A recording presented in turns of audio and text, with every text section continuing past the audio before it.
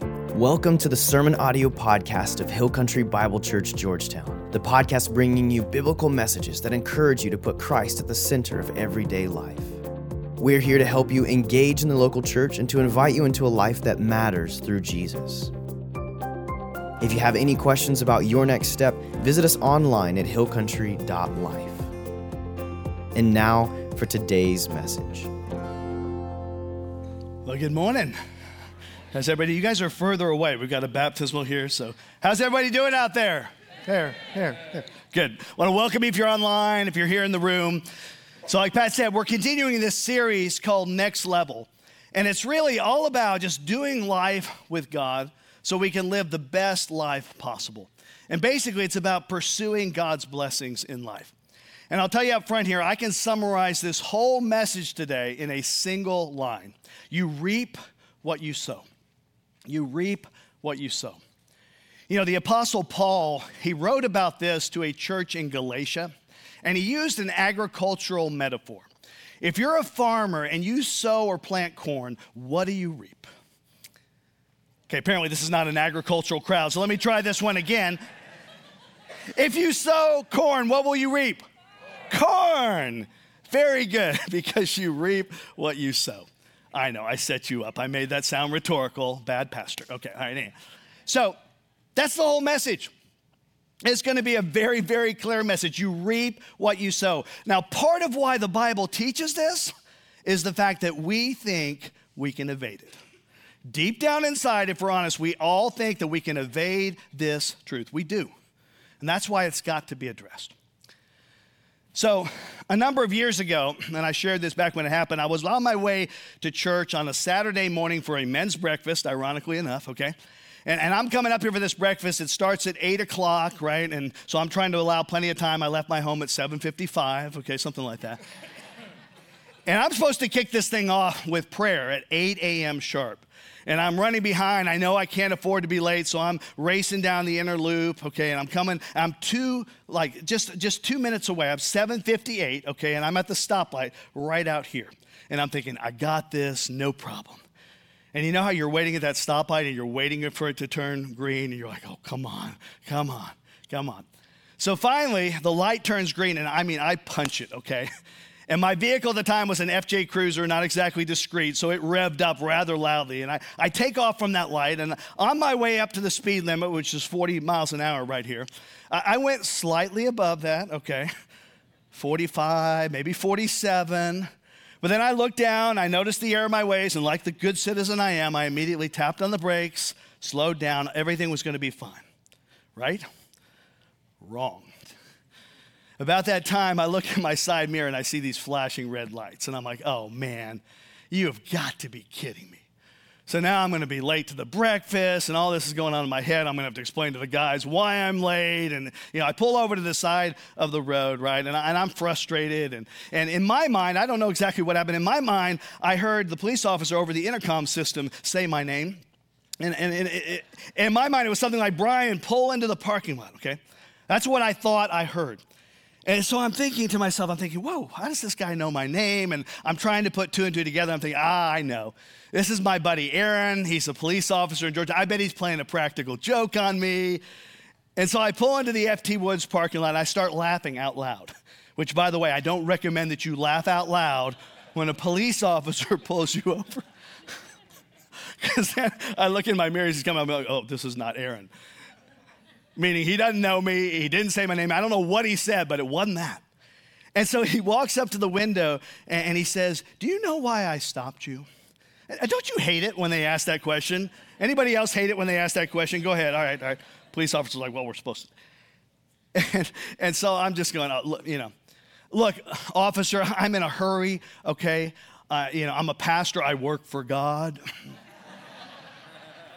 Tried everything, right? And I'm supposed to be at that church, just right there, right across the park. I'm supposed to be praying right now.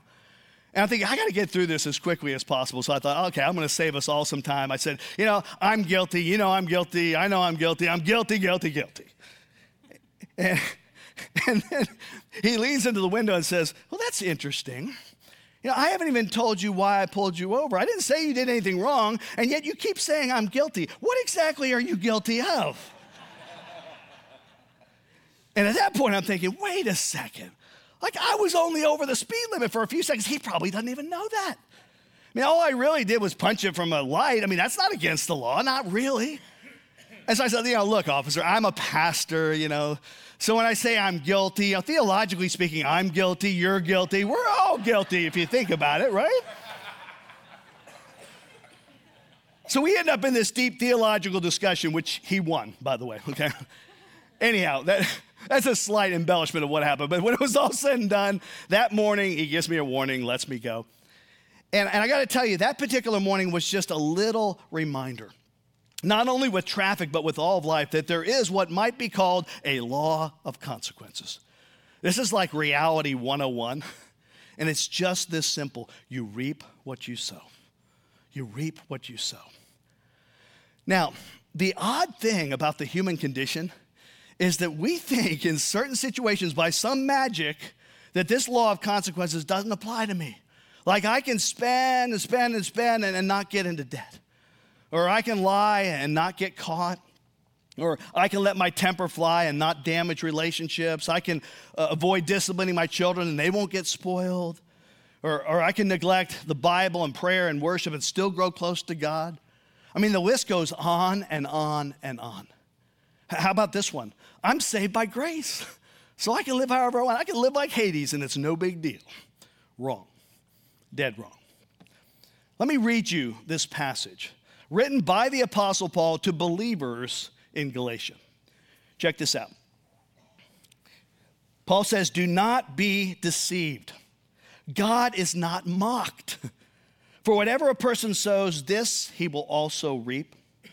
For the one who sows to his own flesh will reap destruction from the flesh.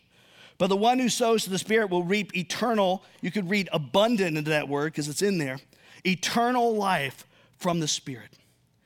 Let's not become discouraged in doing good, for in due time we will reap if we do not become weary. Okay, 3 things to note in this passage. First, God will not be mocked or fooled.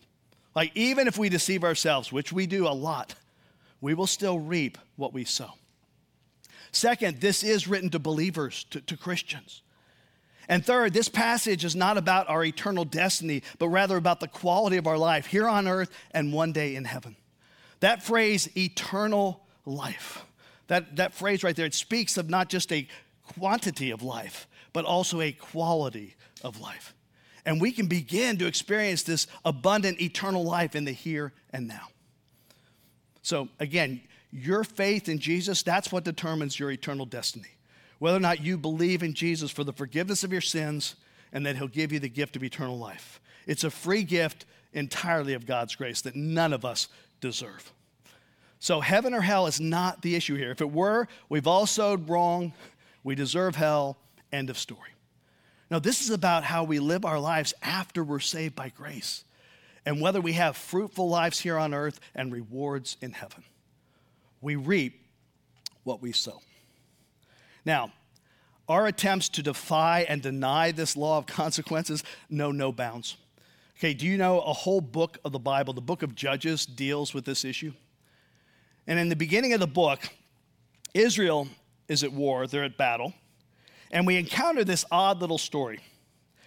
It says, they, Israel, found Adonai-Bezek and fought against him, putting to rout the Canaanites and Perizzites. Adonai-Bezek fled, but they chased him and caught him and cut off his thumbs and big toes. Okay, that's kind of a gory way to start a book of the Bible, isn't it? Kind of a creepy story. You know, if you grew up in Sunday school in my generation or before, the main educational technology was the flannel graph, right? How many of you remember the flannel graph? Raise your hands, raise them up high. Okay, a little less than Sun City. I get that, all right. Yep. Okay, if you do remember a flannel graph, has anybody in here ever seen a flannel graph with this guy Adonai-Bezek on it with no thumbs and no big toes? Yeah, I didn't think so. Like, did your Sunday school teacher ever hand out clay and say, I want you to form little severed digits and take them home to your parents? Tell them about Adonai-Bezek. Here you go. Probably not.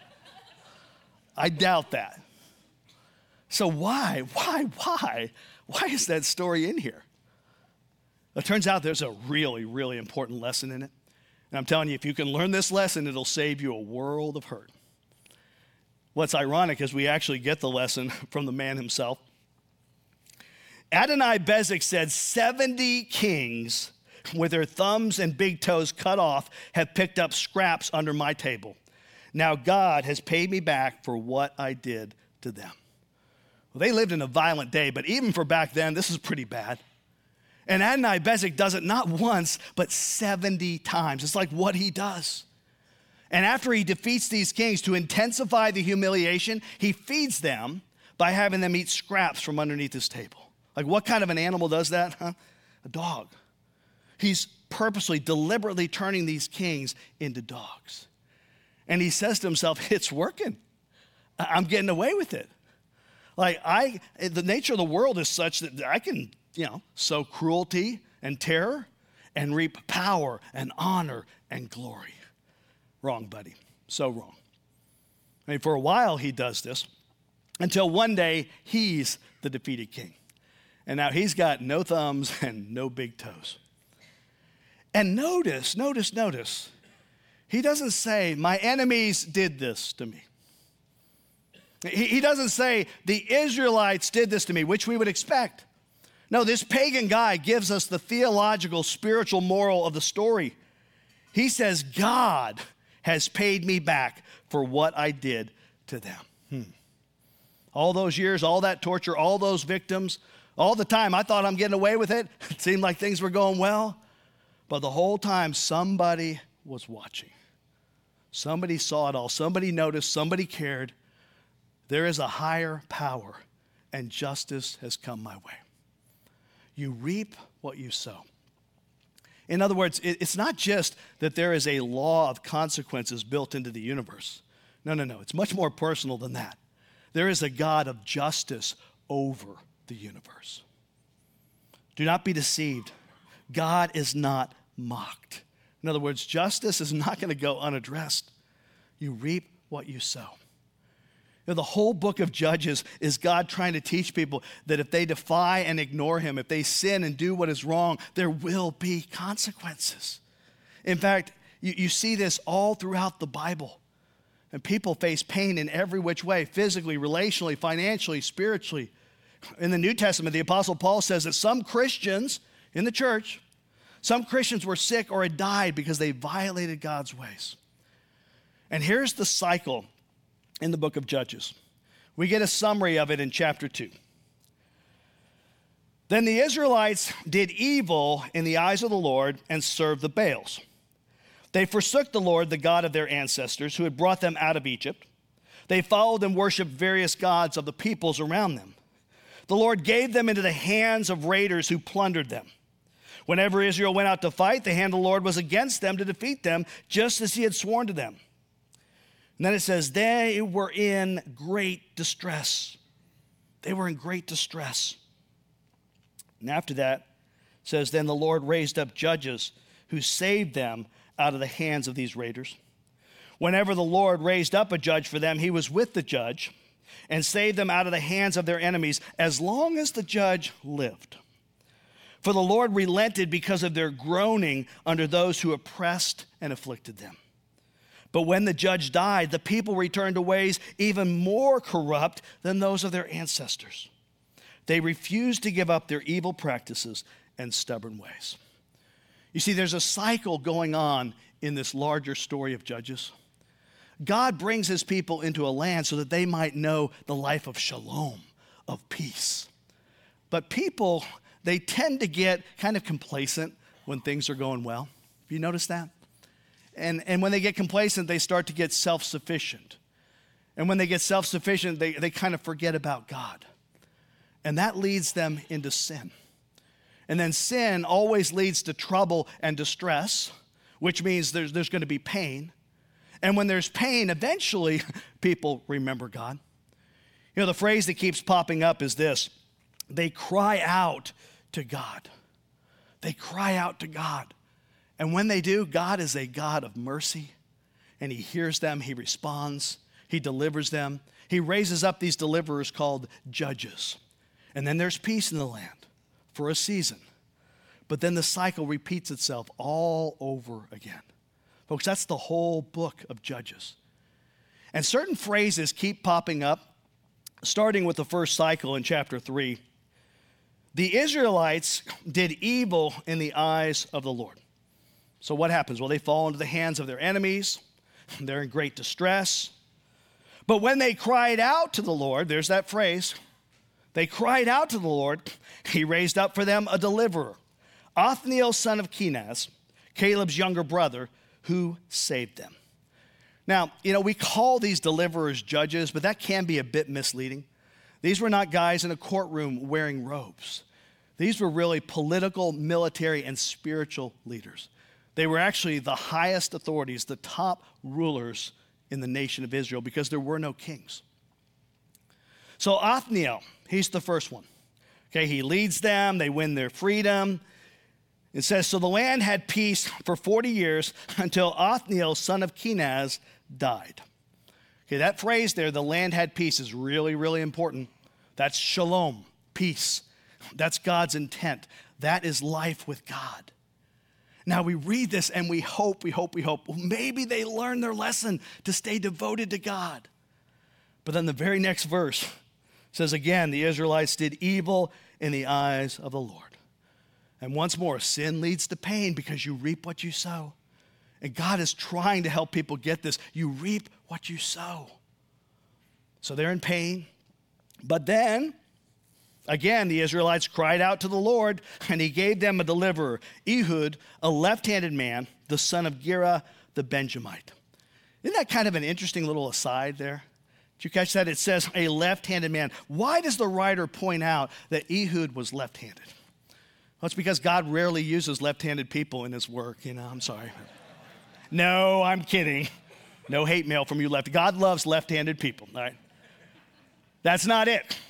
I brought that up so I can show you the Hebrew here. It's really cool. Literally, the Hebrew phrase is, he was hindered in his right hand. Like it could be translated as, he was handicapped in his right hand. It may be that the writer wants us to understand that God is using an individual with a disability, with a challenge, to deliver his people. It may be that God is saying, I can use a wounded healer. But I'm telling you, these judges are really, really interesting characters, okay? Anyway, God raises up Ehud. The land has rest for many years. Ehud dies, and guess what happens? Israel forgets about God. Now, the next time around, they fall under the oppression of this general named Sisera. And I'll show you what a cruel guy Sisera was. One time, he was late coming back from oppressing the Israelites, and his mother wondered where he might be. And here's what the text says. The wisest of her ladies answer her. Indeed, she keeps saying to herself, are they not finding and dividing the spoils? A woman, actually that term in Hebrew is closer to a girl or two for each man. Whew. In other words, picture this. The women of Israel were being brutalized by Sisera and his troops. These are real women, like somebody's daughter, somebody's sister. A girl or two for every man. And this goes on not for a month, but for 20 years. Israel finally cries out to God. And again, it's so interesting in Judges, isn't it? You reap what you sow. 2 women for every man. So, God raises up a judge. And notice this one. Now Deborah, a prophet, the wife of Lapidoth, was leading Israel at that time. A couple of unusual things about this judge. First of all, she is a prophet. I don't know if you know this or not, but she was the only one of all the judges in the book of Judges who walked so closely with God as to be entrusted as a messenger of his word. Like she is a judge and a prophet. And has anybody noticed anything else kind of different about this particular judge? Anyone? Yeah, she's a woman. Now, we know from various passages in the Old and New Testaments that God is kind of big on the idea of men taking the lead in marriage, in the church. You ever wonder why that is? I can give you at least one reason. It's the fact that the default mode of males, those with the XY chromosome, is to sit back, to slack off, and just say, okay, let the women take the lead. I mean, this goes all the way back to Eve, who ate the fruit while her husband, Adam, was standing right there watching the whole thing unfold. He was not leading. This has been a problem since the very beginning of time. And so God tries to command man, hey, step up. Don't be passive. Take the lead. But what happens when men won't take the lead? I'll tell you what happens. God will raise up women to do so. He will. Hear me clearly on this. Deborah was the top leader in the land. She was the number one official in the nation of Israel at this time. Now, we just read it there. Her husband, Lapidoth, was a part of Israel, but he's one of the people that Deborah was leading. God's going to accomplish his purposes one way or another. That's what this story shows. You know, even Barak, the military commander, was slacking in his male leadership role. Here's how the story unfolds. It says, now she, that's Deborah, sent and summoned Barak, the son of Abinoam from Kadesh Naphtali, and said to him, behold, the Lord, the God of Israel, has commanded, go and march to Mount Tabor, and take with you 10,000 men from the sons of Naphtali and from the sons of Zebulun. I will draw out to you Sisera, the commander of Jabin's army, with his chariots and his many troops, to the river Kishon, and I will give him into your hand. Now check this out. Then Barak said to her, if you will not go with me, or if you will go with me, rather, then I will go. But if you will not go with me, I will not go. Wow. Folks, this is the military commander of Israel. It's like, hey, if you're not going, no thanks. She said, okay, I will surely go with you. Nevertheless, the honor shall not be yours on the journey that you're about to take. For the Lord will sell Sisera into the hands of a woman. So, there's a battle, and this time around, Sisera loses. And after he loses, he's scared, and so he goes and he runs and hides in the tent of his Israelite woman. Her name is Jael, and Sisera happens to be a friend of her husband's. Now, the reason he goes in there is because in the ancient Near East, nobody would look for a general in the tent of another man's wife. So he's exhausted, he's tired, he goes in and he takes a nap. Now, Jael has been watching him oppress her people, 2 women for every man, for 20 years. And here's what the text says. But Jael, Heber's wife, picked up a tent peg and a hammer and went quietly to him while he lay fast asleep, exhausted. She drove the peg through his temple into the ground, and he died. Ooh, yeah. Welcome to Hill Country Bible Church, okay? We preach the fun stuff. And we preach this whole book right here. Folks, for 20 years, Sisera treated the women of Israel like subhuman objects, worse than animals. 2 women for every man. Mm-hmm. He thought he got away with it. I can sow sexual conquest and cruelty and reap pleasure. But did you catch God's irony here? Sisera ends up with 2 women, doesn't he? One of them's Deborah, who wipes out his army, and the other one is Jael, who drives a tent peg through his skull. 2 women? That's no accident. That is God's payback. That is God purposely showing everybody, you reap what you sow. You reap what you sow. And by the way, how strong would you have to be to drive a tent peg through somebody's skull and into the ground? Pretty dang strong. I'm guessing Jael's husband, Heber, was very well behaved after that particular episode.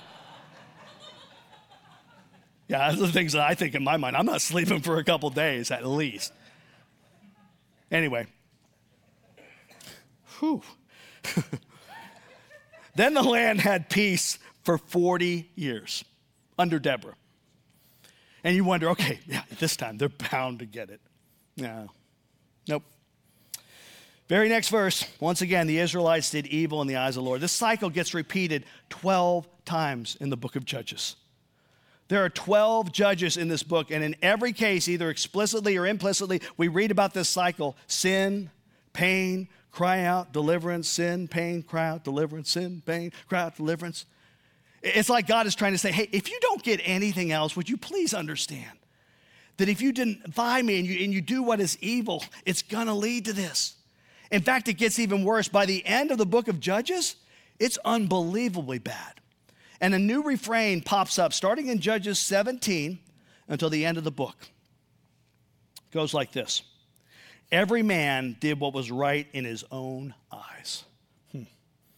By the way, whose world does that sound like? Kind of like ours? It's a mess, but it's how the book ends. Everyone's just doing what's right in their own eyes. That's life apart from God. That's life without God.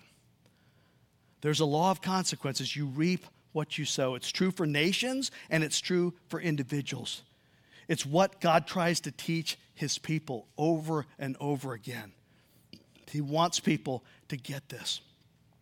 See, when the people maintained justice and they didn't exploit the widows or the orphans and they honored God and God's ways, man, Israel had prosperity.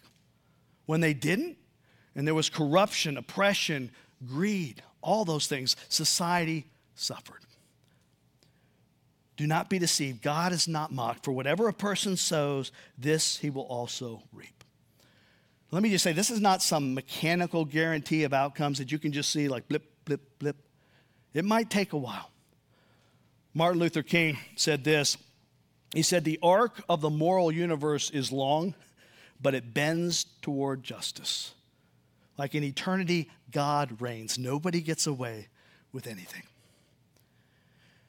Now, I would be remiss if I didn't point out that this whole principle is supposed to be used for the good. It's supposed to be positive. In fact, that's why the last couple of weeks we've been talking about the good stuff, right? 2 weeks ago, I made the very clear point from one of Jesus' stories that he offers 100 times return on your investment for him and his kingdom. Like God is so eager to bless you, to blow you away with good stuff. Last week, I spelled out 7 unique blessings that Jesus promises for those who sow good things in life. So if you missed those messages, go back. They should encourage you big time. But we can't just talk about the good side of this principle and not look at the other side.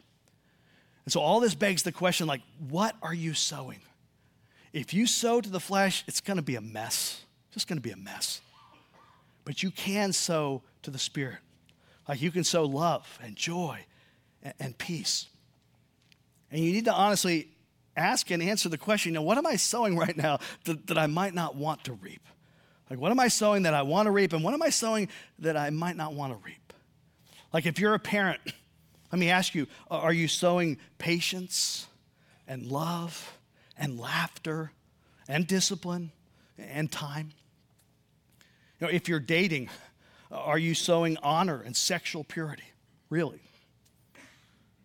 In your financial life, are you sowing generosity? In your friendships, are you sowing loyalty? In your speech, are you sowing truth and love? In your habits, are you sowing self-control? Those are some good things to think about. And again, as I close here, let me make something abundantly clear. If you're a believer in Jesus Christ, there is one issue over which you don't reap what you sow. It's the issue of heaven and hell. We're all worthy of hell. But Jesus reaped that penalty for us on the cross. So if you put your faith in Jesus for the forgiveness of your sins and to give you the free gift of eternal life, you're safe from the consequence of hell. But beyond that, folks, this truth is immutable, unchangeable. It's fixed in the laws of the universe. It's fixed in the very character of God.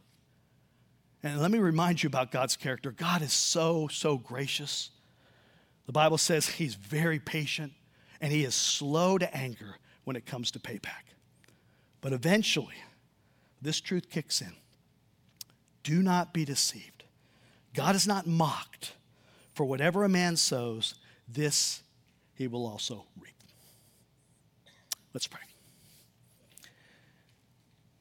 Lord, it's amazing in your word that we encounter this God of abundant love and grace and goodness and mercy and forgiveness. But at the same time, you don't leave justice unaddressed. So God, remind us of these things. And I pray that these principles, we could just use them in a positive way. That we could just say, hey, I don't want to sow negative seeds that are going to lead to just destruction and pain in my life, pain in other people's lives. Instead, I want to sow good stuff that'll bear fruit. And God, you are so good, so generous that you bless us beyond what we can even ask for or imagine when we sow for the good. So this week, Lord, help us to take a look at our lives, to think about what is it that I'm sowing. And maybe I've sowed some bad stuff and I'm concerned about that. You can go in there and you can just weed stuff out and plant good seed. And God will see that. God will honor that. And that goodness will cover over a multitude of sin. So God, we thank you so much for the fact that you are a perfect God, perfect in love, also perfect in righteousness and justice. It's in Jesus' name we pray. Amen. If you have questions about what it means to have a relationship with Jesus, or maybe you have a prayer concern, something you'd like someone to pray for you with, we're going to have some individuals on either side of the alcoves up front here. They'd love to pray for you. Otherwise, you guys have a great day in the Lord.